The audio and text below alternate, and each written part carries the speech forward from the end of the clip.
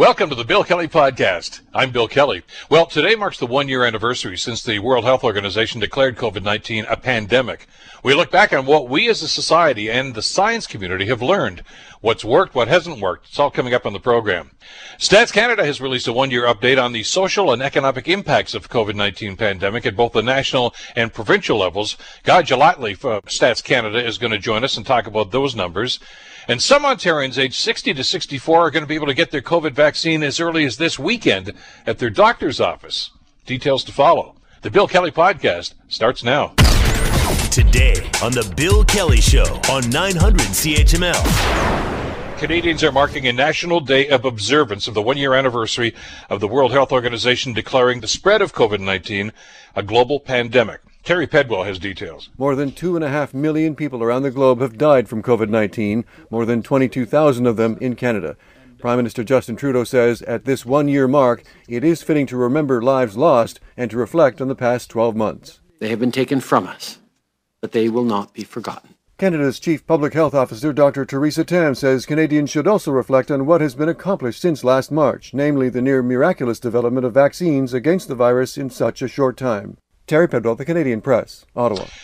So much to unpack about this, and we're going to try to do that over the next little while here. And to start us off, we're so pleased to welcome back to the program Dr. Zain, Chagla, Infectious Disease Specialist with St. Joseph's Hospital and an Associate Professor in the Division of Infectious Diseases and Department of Medicine at McMaster. Doctor, great to have you back on the program. Thanks so much for the time today. No problem. Always a pleasure. Let's look back at where we were 12 months ago to where we are now. I think I mentioned this to my listeners a little while ago. I watched an old rerun of the Colbert Show, the late night show, of course, on CBS, just around this time. And it was the first night he was broadcasting from home. And he says, this is ridiculous. He says, this could go on for 3 or 4 weeks, they're saying. Well, here we are a year later, and I'm still at home. And most of us who are working from home are getting a little tired of this, but we understand the severity of it right now. Were we naive in hindsight about pandemics and infectious diseases, that it was always something that happened someplace else, not in North America? Yeah, I mean, it's a good thought, right? And you're absolutely right. Like we deal with epidemics in other places of the world, right? You know, in many of the low and middle income countries, you know, I remember around March 11th last year, and the 2 months before that, planning for an Ebola case that would come from the Democratic Republic of Congo to the Hamilton area, and that was our big thing on the agenda, and us kind of, you know, saying this is a really unforeseen scenario. So yeah, I mean, we were caught off guard, and I think the big piece of this epidemic that really changed the way the timelines and everything we dealt with it was the fact that there was a pre-symptomatic period to this where people could transmit this disease without being symptomatic, and that essentially took it from something that could be controllable with public health measures, contact tracing, isolation, to something that's probably not as controllable as we think, and the reason why we're sitting here today. But it didn't creep upon us, did it? I mean, I've talked to public health experts and folks in your fields for the last couple of years who talked to us about the potential for this. I mean, you could see this happening because it was happening in other places. And there's some other factors here that are going to come into play that we're going to talk about in just a bit. Because you can't talk about this stuff in isolation. There's so many other things like climate change and everything that have an impact on how this spreads. But I think we had this mindset that, hey, this is North America. Come on. You know, that might happen in the Congo and it might happen in third world countries, but come on, here we've got a great healthcare system, you know, everything's going to be fine here. We weren't ready.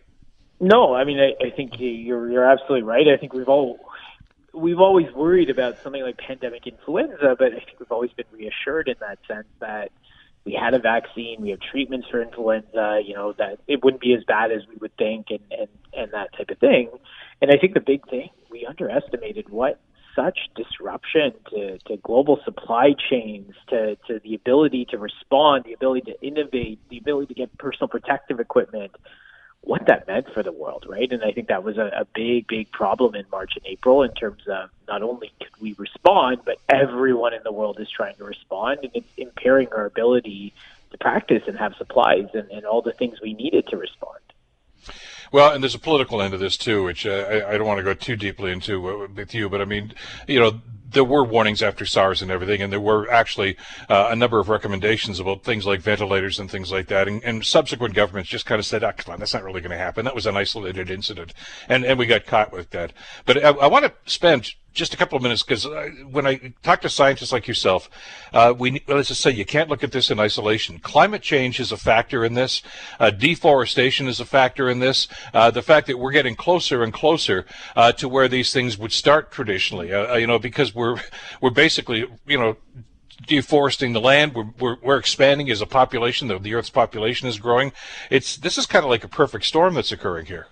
Yeah, absolutely. I mean, that animal-human nexus is such an incredibly important relationship. And again, as we're getting more into animal climates, we're getting more, animals and humans co-interacting in areas where they didn't. This has driven a lot of the most recent global pandemics. The original SARS virus was, thought to be from civet cats in China. The HIV pandemic was thought to be, again, a transfer from chimpanzees to human, probably from a bushmeat exposure. H1N1 was from probably recombination event in swine. And again, we're seeing this over and over. Our relationship to the environment, particularly our relationship to the animals, has downstream effects on us. There's evolution that happens in animals that can be rapidly transferred to humans, and again, we're seeing it in practice, what that can do to an entire society being brought down by it. I believe the scientific term for this is zoonotic diseases. Maybe explain that to our listeners, because as you just explained, the closer we get to our animals, the closer or the more likelihood of us contracting some of the viruses that they may carry. Yeah, absolutely. So again, there are barriers in place for us to not get these types of infections because of our, traditional interactions with animals, which was, typically herding. But as we're getting animals very close, as we're raising animals in very, very crowded conditions, you're seeing evolution, you're seeing mutation, and again, you see these species jumps from time to time.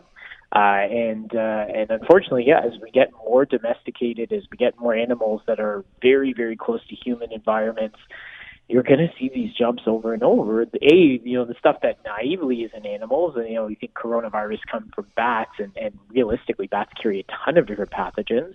But B, viruses that can interact with human hosts, and so influenza is the one that we really worry about, because humans carry influenza, birds carry influenza, and all it takes is a third-party animal that can get one of each and combine them together to make a new species that could rip through humanity very quickly. And so that is going to be a big part moving forward. Our relationship to animals and our surveillance of places that are in relationship to animals are going to be the ones that are going to be the canary in the coal mine that something is going on. There's another element to this, too, and that's climate change. And I know that's a discussion that some people feel very uncomfortable with, but it's a discussion we have to have. As the Earth does heat up, and it is heating up, by the way, people, I don't want to even start that debate now. Some of those species that you talked about, Doctor, that were the carriers or the spreaders of this, that we'd always figure, well, that's down around the equator, those, in the hot spots down there. But if everything else is getting hot, they gravitate northward. And we've seen that happen already with things like killer bees and other stuff like that, which, okay, that's a nice little story, but it's starting to happen, and the diseases that they carry are starting to gravitate northward too. Yeah, absolutely. I mean, we saw this, in the emergence of West Nile virus into the Hamilton area. West Nile virus, the name comes. It's a virus that was introduced from East Africa to the rest of the world, and just marched north along the eastern seaboard of the United States, and eventually got as north as New York, and eventually into the Ontario region. We're seeing Lyme disease move into pockets of Ontario that were not there a decade ago, and so we're seeing this march of infections, their carriers, their hosts, the ability for vectors like mosquitoes to live in more and more northern climates. And similarly, I think we're going to see the movement, and again, add to that, not only just the climate change being that, more places are going to get seeded, but as we saw in this pandemic, globalization and movement being such a big thing that animal vectors, other species can come in over large distances with something as short as a ship ride or a plane ride. So because of this, I don't mean to paint a totally bleak picture here, but I think we have to be realistic about this. Since it's happening and here we are celebrating the 1-year anniversary, and it's not as if it's in our rearview mirror. I mean, we're still dealing with this and the variances of this coronavirus. Is it inevitable that there will be more of this coming forth in the not too distant future or the distant future? I mean, in the last 20 years, we've seen 3 pandemics of SARS, of H1N1, and of COVID-19.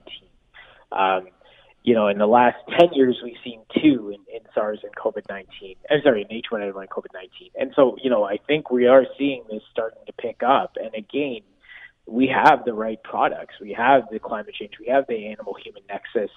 And we have such globalization and movement such that a novel pathogen can make it around the earth in 24 hours in that sense, right? So, unfortunately, I think our investments into pandemics and pandemic planning is going to be a big part of our future, and surveillance networks globally and us supporting places that can't do their own surveillance is going to be as essential as ever to make sure that we know what's happening well beforehand and we can plan for it. And we talk about, for instance, the debate with climate change, which has been going on for, many generations really now. And there were the deniers, and there probably still are. But, we talked about, the East Coast flooding, and, that's never going to happen. Well, we've already seen sea levels start to rise in some areas like this because of glacial melting. But a public health crisis like this, Doctor, was never on anybody's radar. They didn't understand that this was an unintended consequence, that as what happened, as he just described, it starts to happen, and we get closer to the animals that could be carriers of this, and those animals start to gravitate more to the north. I don't think anybody, aside from people in your field, saw this coming, that there was an inevitability to this, that, we were moving closer and closer to this. Yeah, you're absolutely right. I mean, I think we talk about climate change as you talk about, the environmental and climate, complications of it. But again, the spread of infectious diseases is intimately linked to climate change and global conditions. And similarly, we've created the environments where this type of thing can happen again and again.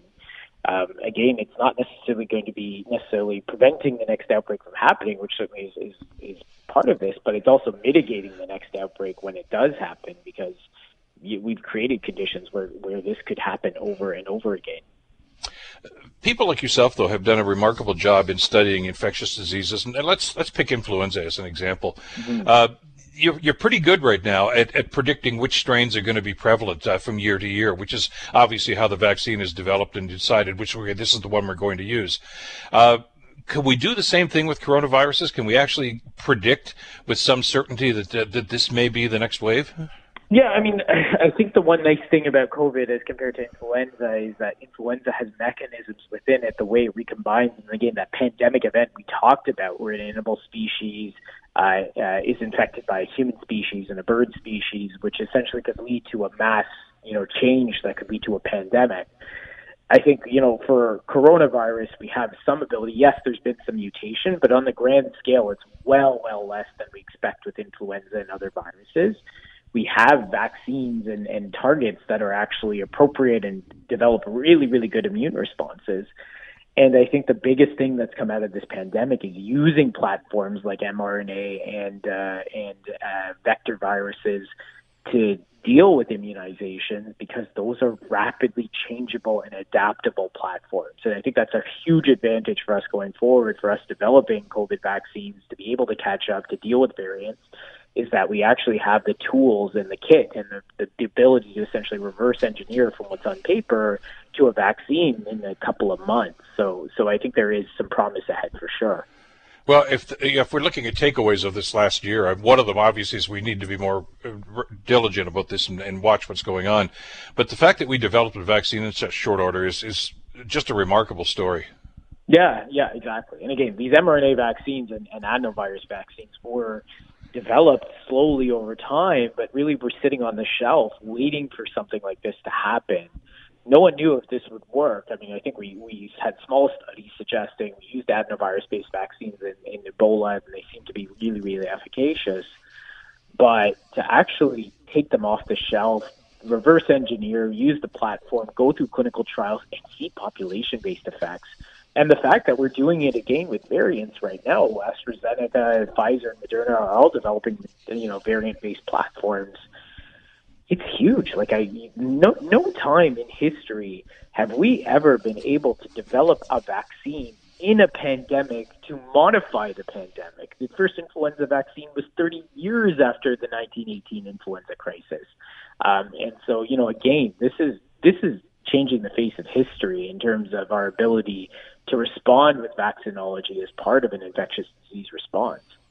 Well, and we have a role to play here, too, as the public, because, as you say, we didn't start from ground zero when we were developing this. There was a lot of work that had been done previously to this. But that takes research, that takes money, and that takes government sponsorship. I mean, the government's got to understand that we're in this for the long haul, and we need to keep that research going so that we are ready, willing, and able, and even if we have to pivot a little bit. But, I mean, the work has to be done. We can't wait for the next one. Yeah, absolutely. I mean, again, platforms like this, again, they were work and development, and again, there was work in cancer that was done with mRNA technology that translated over to this, right? So it can't just be infectious disease investment; it's molecular biology, it's other disease investments. This type of crosstalk is really what pollinates this type of thing. And again, research funding for Canadian innovators, global innovators is going to be so important moving forward for us to have tools on the shelf well beforehand. Absolutely. Well, that was the message of my commentary at 8:10 this morning, and I hope that the governments are listening to this one as well. Doctor, I look forward to the day when we can actually have a face-to-face discussion about some of this stuff. But in the meantime, stay well, and we'll talk again soon. Of course. Looking forward to it. Take care. Dr. Zain Chagla, of course, from St. Joe's Hospital in Hamilton and McMaster University Department of Medicine. You're listening to the Bill Kelly Show podcast on 900 CHML. My friends at Stats Canada have done some breakdowns of some of the numbers here to give us an indication about just what kind of an impact this coronavirus has had on this, and insights into things like this, not just the social and economic impacts, but a number of other things, too, that are inclusive in this, as they usually are with the great work that Stats Canada does.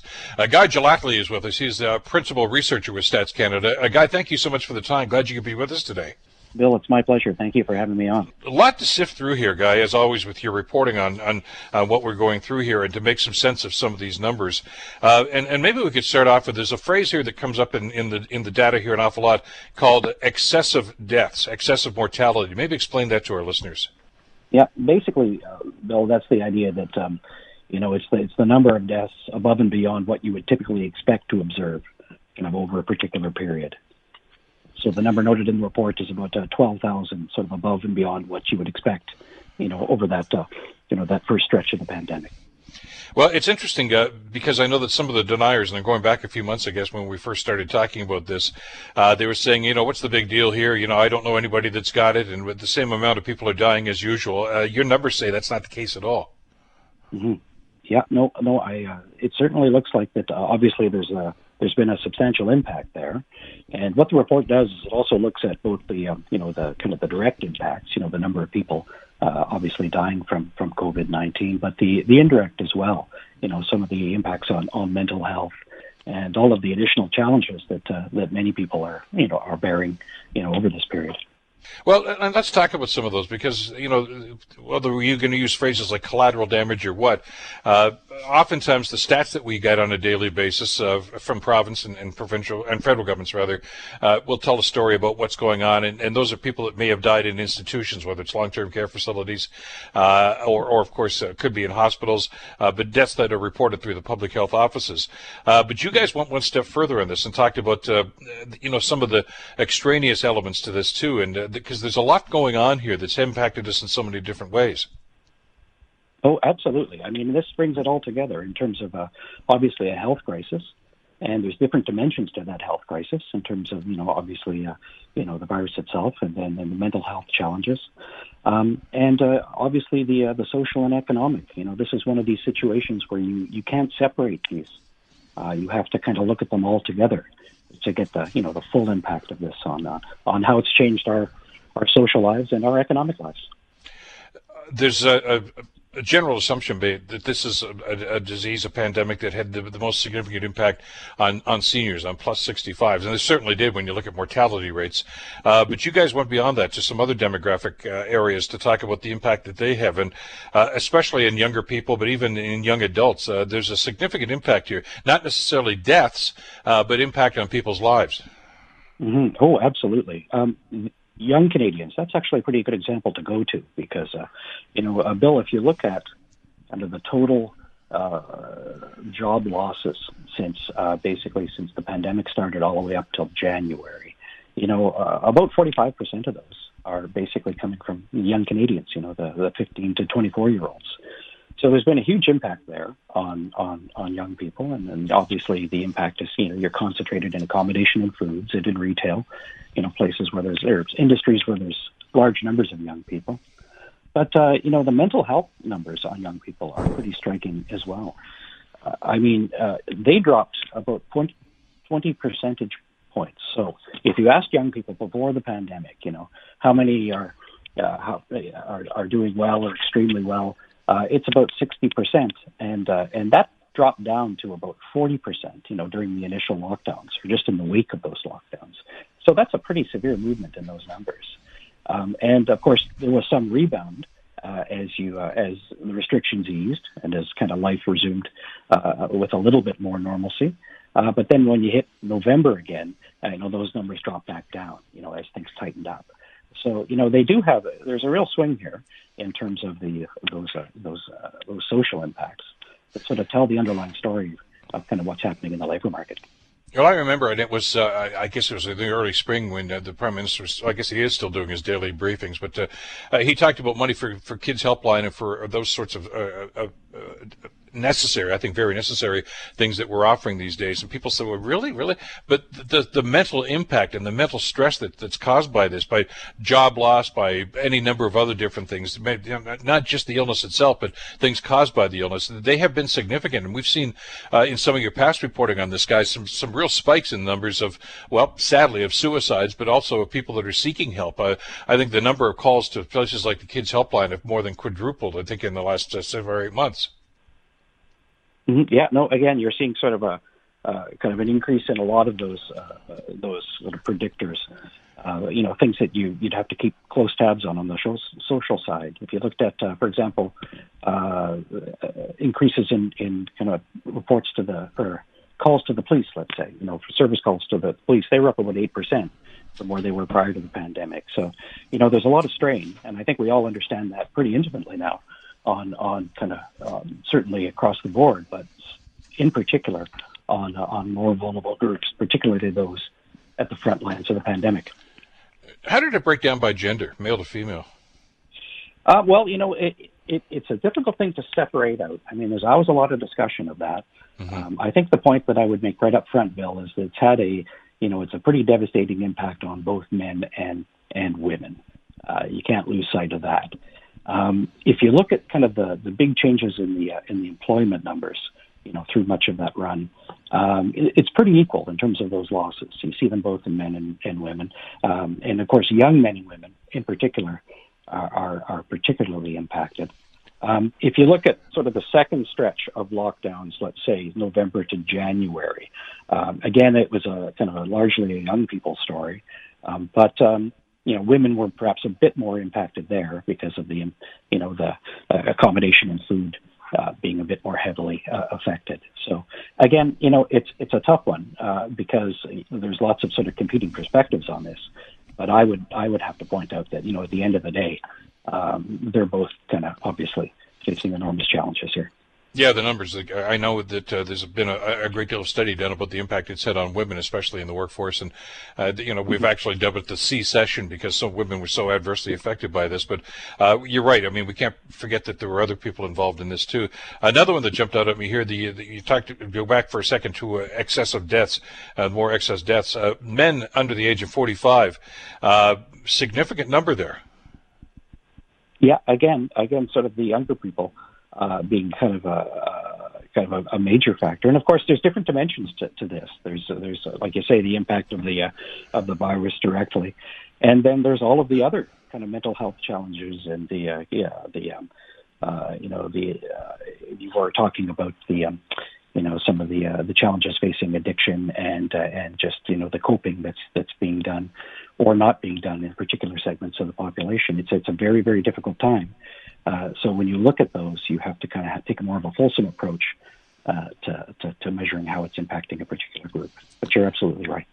Yeah, we start looking for comfort zones, and you've in past studies, Guy, you've shown us that the numbers over the last 12 months, the use of alcohol is spiked significantly in many demographics, but even in that younger demographic that you talked about.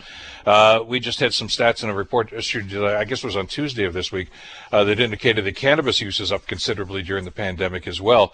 And again, it's overuse, I guess, is really what we're looking at here. And we haven't even been able to quantify, I guess, the long-term impacts of that, have we?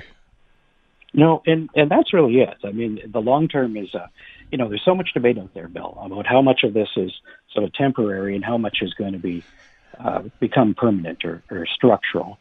And, lots of talk on the economy there in terms of kind of how the work world is changing and what that's going to mean for people's well-being.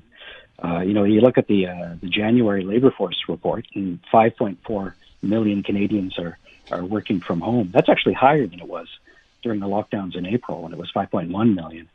But that's obviously a very different world than we were in a little over a year ago, and kind of the impact on work life and our sort of our social lives and our mental well-being.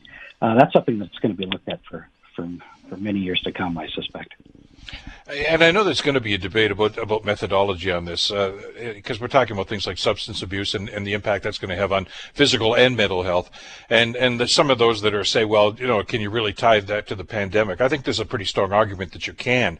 You mentioned another category here that we've only had a brief discussion about, but I think it's a very important one, delayed medical procedures. I mean, remember, a number of surgeries and medical procedures were canceled or postponed anyway last spring because of the spikes that we saw with the pandemic numbers, and some of those are life and death situations. I mean, we had somebody on from the Cancer Assistance Program yesterday that was talking about that very thing, that because some people are simply afraid to go out where there are other people these days, a lot of the treatment that is very necessary for some of the physical problems they're dealing with right now were skipped, and that can have long-term consequences. Oh, very much so. And there was some modeling done as part of this, as part of the report to understand what the impacts there may be sort of going forward. And they are potentially substantial when you look at the missed or delayed medical interventions, right? And we all understand how difficult it was to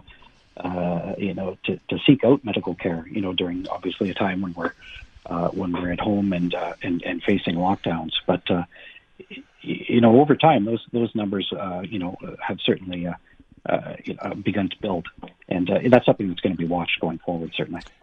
As you look at the data here, there's a couple of stories, I mean, to extrapolate from this, because I know you've done past studies about economic recovery as well, and it seems to indicate that, yeah, we really took a hit, but it's already starting to show signs of recovery, and there's a theory that seems to be predominant right now that there's a bounce-back economy, that, as soon as the doors open again, we're going to rush back there. We'll go to restaurants, we'll start buying things again, and time will tell whether or not that happens. But this report here, Guy, indicates that even if that does happen and we bounce back from an economic standpoint, we're banged and bruised as individuals, and it's going to take us a while to get over this. So that's exactly it, and that's the idea of kind of bringing the economic data and then confronting it with a lot of the kind of the emerging numbers on the social side and on the health side. At the end of the day, we're down about 3% from where we started in terms of economic output. So we've kind of clawed our way back to a very real extent. But, you're still looking at, as of January, kind of 1.3 million workers being affected, either through job losses still, or just substantial reductions in the amount of work that they're doing. So, this stuff is highly concentrated in particular segments of the labor force, low-wage workers, and again, I mentioned a lot of the younger workers, and that's going to create some real challenges going forward. And there's a lot of speculation on the resiliency and on the adaptiveness and how quickly kind of people can adjust to to this new normal. I think a lot were surprised at the extent of the economic rebound. In June and July, once things opened up again, a lot of industries, retail, best example, kind of fired right back up. But again, and industries and firms have done a great deal to kind of get things up and moving again. But going forward, you're going to have these sort of structural areas that are going to present real challenges. And that's an open question at this stage as to how they're going to adapt going forward. Yeah, it's always great to get the data and the hard numbers, because they tell a story in and of itself, and we can get some I think some very important information about how this is impacting us, and both from an economic and of course from an individual standpoint.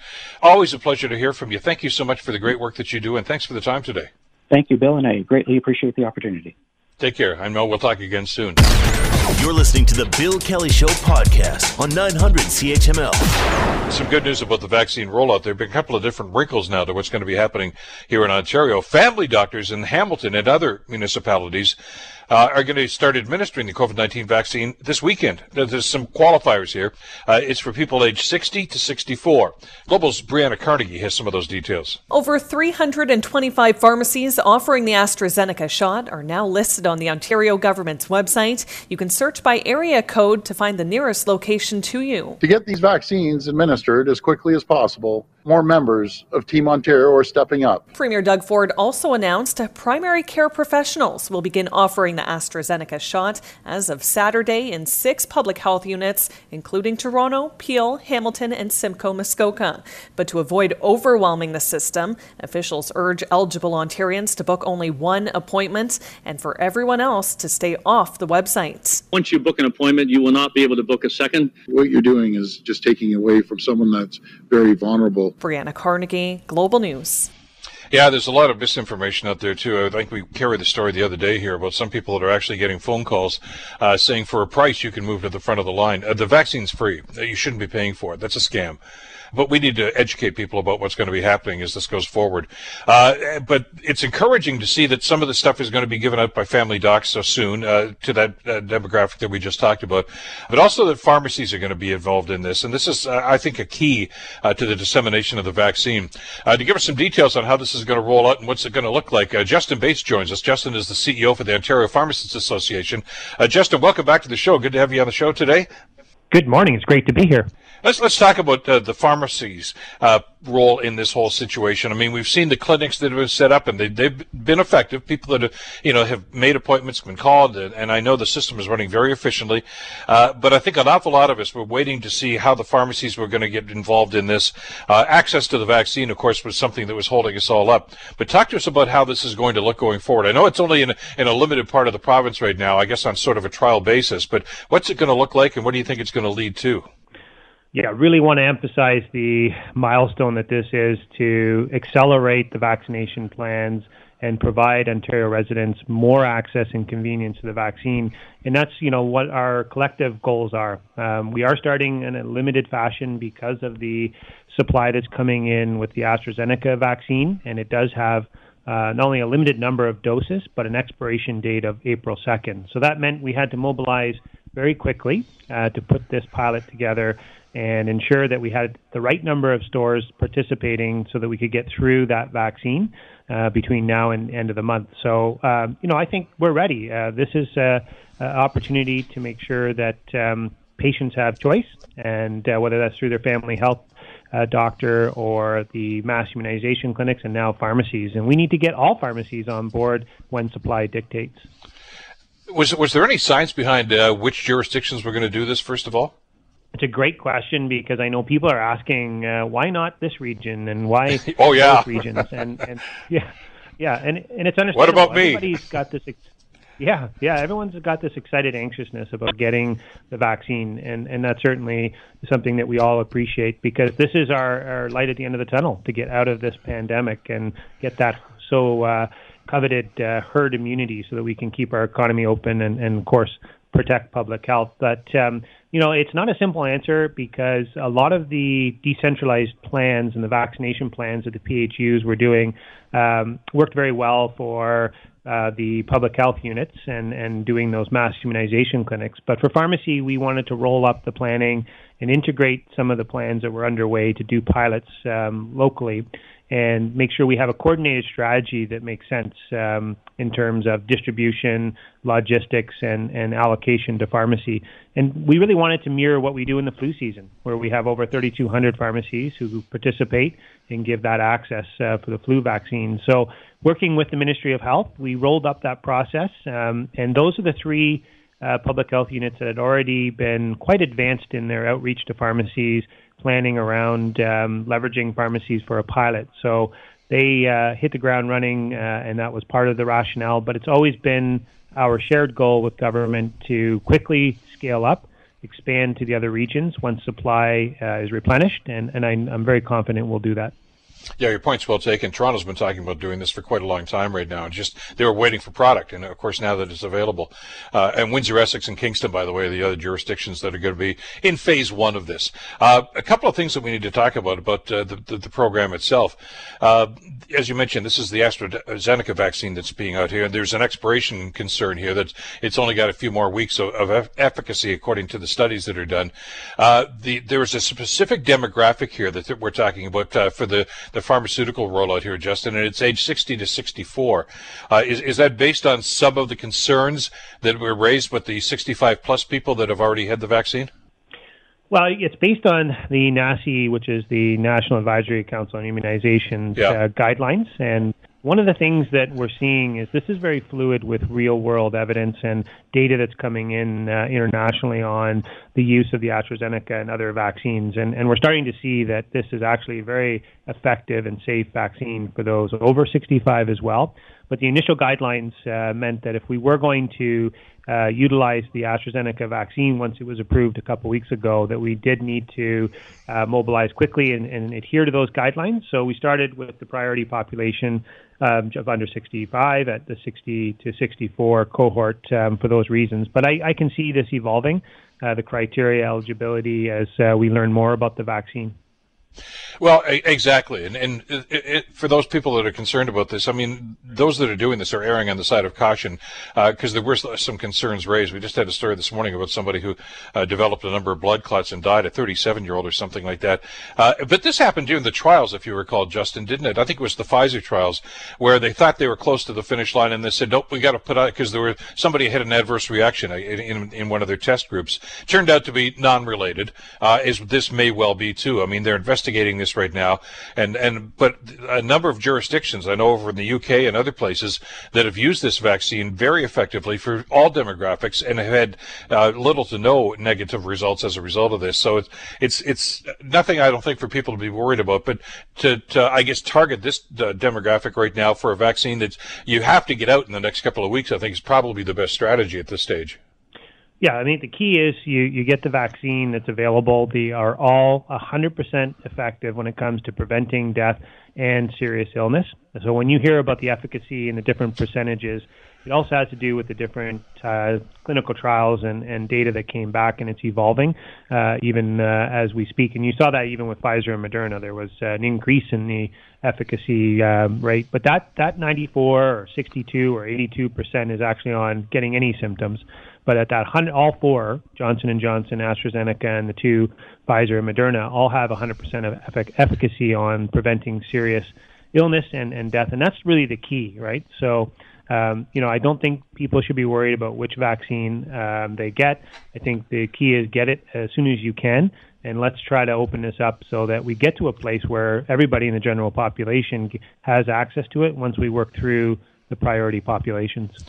Well, because there's some concern about that, and I think it's a very real concern that I've talked to some people in the medical profession and in your profession, that they've actually had some inquiries from people, some customers, potential customers, that are vaccine shopping. Like, hey, let me know when the J&J vaccine gets out. And that's not the message you want to get out here, is it? Not at all. And we don't know when the J&J vaccine will actually arrive into the country. There's been some delays, manufacturing delays, and so forth. So it's still some time away. The J&J brings some advantages of having a single dose, but in terms of the efficacy and the safety, they're pretty much at par with AstraZeneca at this stage. So getting the AstraZeneca vaccine is important. And as we look at the various channels, whether that's through public health, primary care, or pharmacy, there will be options, certainly. But the key is for everyone to understand that now is the time to get it if you can. Yeah, and that's, I had consultation, I had a discussion with my family physician about this too, and the message here is pretty clear. Just get the vaccine. Don't wait for one over the other. They're all very, very effective, and the goal here is to get as many people vaccinated as soon as possible, whether it's going to be Moderna, whether it's going to be Pfizer, whether it's going to be this one, or J&J somewhere down the road.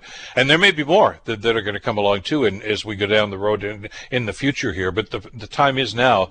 We've got to take advantage of what we've got, and that's the best advice I think everybody's going to get at this stage. Absolutely. And this is a good thing that's happening, getting more shots in arms, working through all of the groups, prioritizing, and obviously we need to stick with that plan and make sure it's equitable. And equity is something that a lot of people are talking about. We want to avoid queue jumping and all of the things that undermine confidence. And I think that having these healthcare providers do the screening and assessment, all the education, addressing vaccine hesitancy, and even educating on the differences between the vaccines is going to play a critical role. How are your members going to handle this now? What's the protocol going to be? Do they still have to call to make an appointment? They do. There's going to be a couple of mechanisms. The best way to go about getting an appointment with one of the participating pharmacies, and there's over 325 that are listed on the government website. So it's Ontario.ca, and then I think it's /COVID-19 vaccine. But there's a list there that you can then go to each of the websites of your pharmacy of choice. So choose one that's close to you. Go to their website, because each pharmacy will have a different process. Many use a booking system, so you can book right on their website. Some of them have mobile apps now that make it even more convenient. And then I would say as a last resort, call in, because it is challenging with the demand to get a hold of somebody, as the phones are going quite chaotic right now. But most of the pharmacies, if not all that are participating, have a booking system that you can use, and it's pretty seamless and I would say pretty intuitive as well. Yeah, I would think, and that's what everybody, I think, would be suggesting at this stage, isn't it, Justin? I mean, you don't want people showing up at the pharmacy to make an appointment, because we still do have social distancing concerns, and you don't want big long lineups just to book an appointment. That's way too many people in the store, and it's a burden to the staff and everything else. So going online is probably the preferred option, I would think, for everybody. Absolutely. And as you said, we have safety protocols to enforce the number of people in the store per square footage, the time between getting your appointment and the next patient, and all the sanitation that has to happen in between. So, we've done this. We've done COVID testing. We've had the flu season where we had unprecedented demand, so we're prepared for it. But to manage that demand, that's the best way to do it. We should remind people too, and if they're using a comparator when they got their flu shots. I was in and out. Of course, I had an appointment. I was in and out in virtually no time at all. But there is a concern here about after effects, and I know that people get the vaccine. They do have to wait, I guess, 5 or 10 minutes or something like that, just to make sure that everything is going to be fine. And 99.9% of the time it is. But just for people that are allocating their time, what kind of pressure does that put on the pharmacy itself to have an area like that for people will have to stick around for a couple of minutes to make sure that everything is fine, but at the same time ensure that there's social distancing? It's not as if there's a whole lot of extra space in pharmacies. No, but all of the pharmacies that have signed on to do this have a separate space that's dedicated for vaccinations, and we'll have an opportunity to have a waiting area where they can observe the person who got the vaccination. And there's known side effects, which are normal, sore arm, things of that nature. And what we're looking for is any of those serious adverse events, and we're trained. Pharmacists are trained in all of the clinical procedures that would need to take place if there, an unlikely event to happen. But if it were to happen, you're certainly in good hands in a pharmacy, and same as you would be at a primary care office for physicians or at the public health unit. So we've considered all of those scenarios, and we want to make sure that the stores that do participate in this program will have all of those things in place and be able to operationalize this safely. What's the mindset of your members at this stage? I know that when I've talked to some of the pharmacies around the Ancaster area here, they were pretty excited. Like, when are we going to be able to be part of this? I mean, because they're ready, willing, and able, because they've been doing the flu vaccine for a while now. So they know the protocol. They know what they have to do. It's just a matter of, give us the product and let's get rolling on this. They must be pretty excited. Well, they are, and the key is the product. We need to make sure that we don't onboard pharmacies and not have enough supply, because then, the public goes in and pharmacists will then get inundated and not have an opportunity to be able to provide the vaccination. So it's really important that we learn from this pilot, because there's certainly elements of managing the bookings, the interface that pharmacists have to have with the COVAX ON system, which is allowing for the patient consent and reporting documentation of the interaction with the patient. So all of these things they're slightly different, although a lot of it is similar to the flu. There are differences, and we have to schedule the follow-up appointments and make sure that we do that within the suggested time frame. So all of those things will, I think, lend itself well to a successful rollout beyond the pilot. And our goal is to get every pharmacy that wants to participate in every region onboarded when the supply is ready, so that we increase access. I'm glad you brought that second shot up. I got an email from somebody last week, and you just tweaked my memory about this. When you get that shot, and it's going to be happening sooner than later, and as we said just before you joined us, there are even some general practitioners, family docs, that are going to be giving the vaccine out in Hamilton and a couple of other cities starting this weekend to that same age demographic. Should you schedule the second shot right then and there, or do you just wait 3 or 4 months and then call back? It's a good question. I think what we're looking to do is schedule it so that it's planned out, and there's a window to do that within 4 months or sooner. So that'll largely be driven by follow-up if there's vaccine that comes in early and be managed that way. But we want to try to get all of that scheduled and planned out so that we can make sure that we have the vaccine and time available for the person. And again, to your point, I know we're just about out of time here, but just to remind listeners that are involved in this in these jurisdictions, go to the webpage. Don't go to the pharmacy to try to make an appointment. They're just going to be inundated. The phones are going to be jammed too. If it's Shoppers, go to the Shoppers website, Rexall. I mean, any number of different. The pharmacies. They've all got their web pages up now, and they're waiting. But again, I want to remind our listeners that it's not happening all over the province. Okay, it's only a specific number of areas for now, and as Justin mentioned, it's because of supply at this stage, but that is expected. The Premier is going to speak again at 1 o'clock today, and he's expecting that the supply chain is going to be strengthened. So it's Toronto, Windsor, Essex, and Kingston for now, with their pharmacies dispensing the vaccine. But hopefully, I guess sooner than later, I'd like to think in the next week or two, we can start expanding that, if not to the whole province, at least incrementally, I would think, Justin. Absolutely, and that's going to be the plan. And it might be a mix of different vaccines that'll be part of that when J&J supply comes. But at the end of the day, our shared goal is to get every immunizer a part of this program so that we can get people vaccinated quicker and return back to whatever sense of normal post-pandemic we arrive at. Absolutely, absolutely. Well, good to know that the pharmacies are going to be partaking in this, and hopefully this is going to expand, as we just mentioned.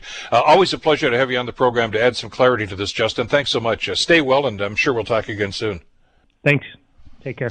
Justin Baseman, of course, who is the CEO for the Ontario Pharmacist Association. The Bill Kelly Show, weekdays from 9 to noon on 900 CHML. The Bill Kelly Podcast is available on Apple Podcast, Google Podcast, or wherever you get your podcasts from. You can also listen to The Bill Kelly Show weekdays from 9 till noon on 900 CHML. I'm Bill Kelly. Thanks again for listening. And don't forget to subscribe to the podcast. It's free, so you never miss an episode. And make sure that you rate and review.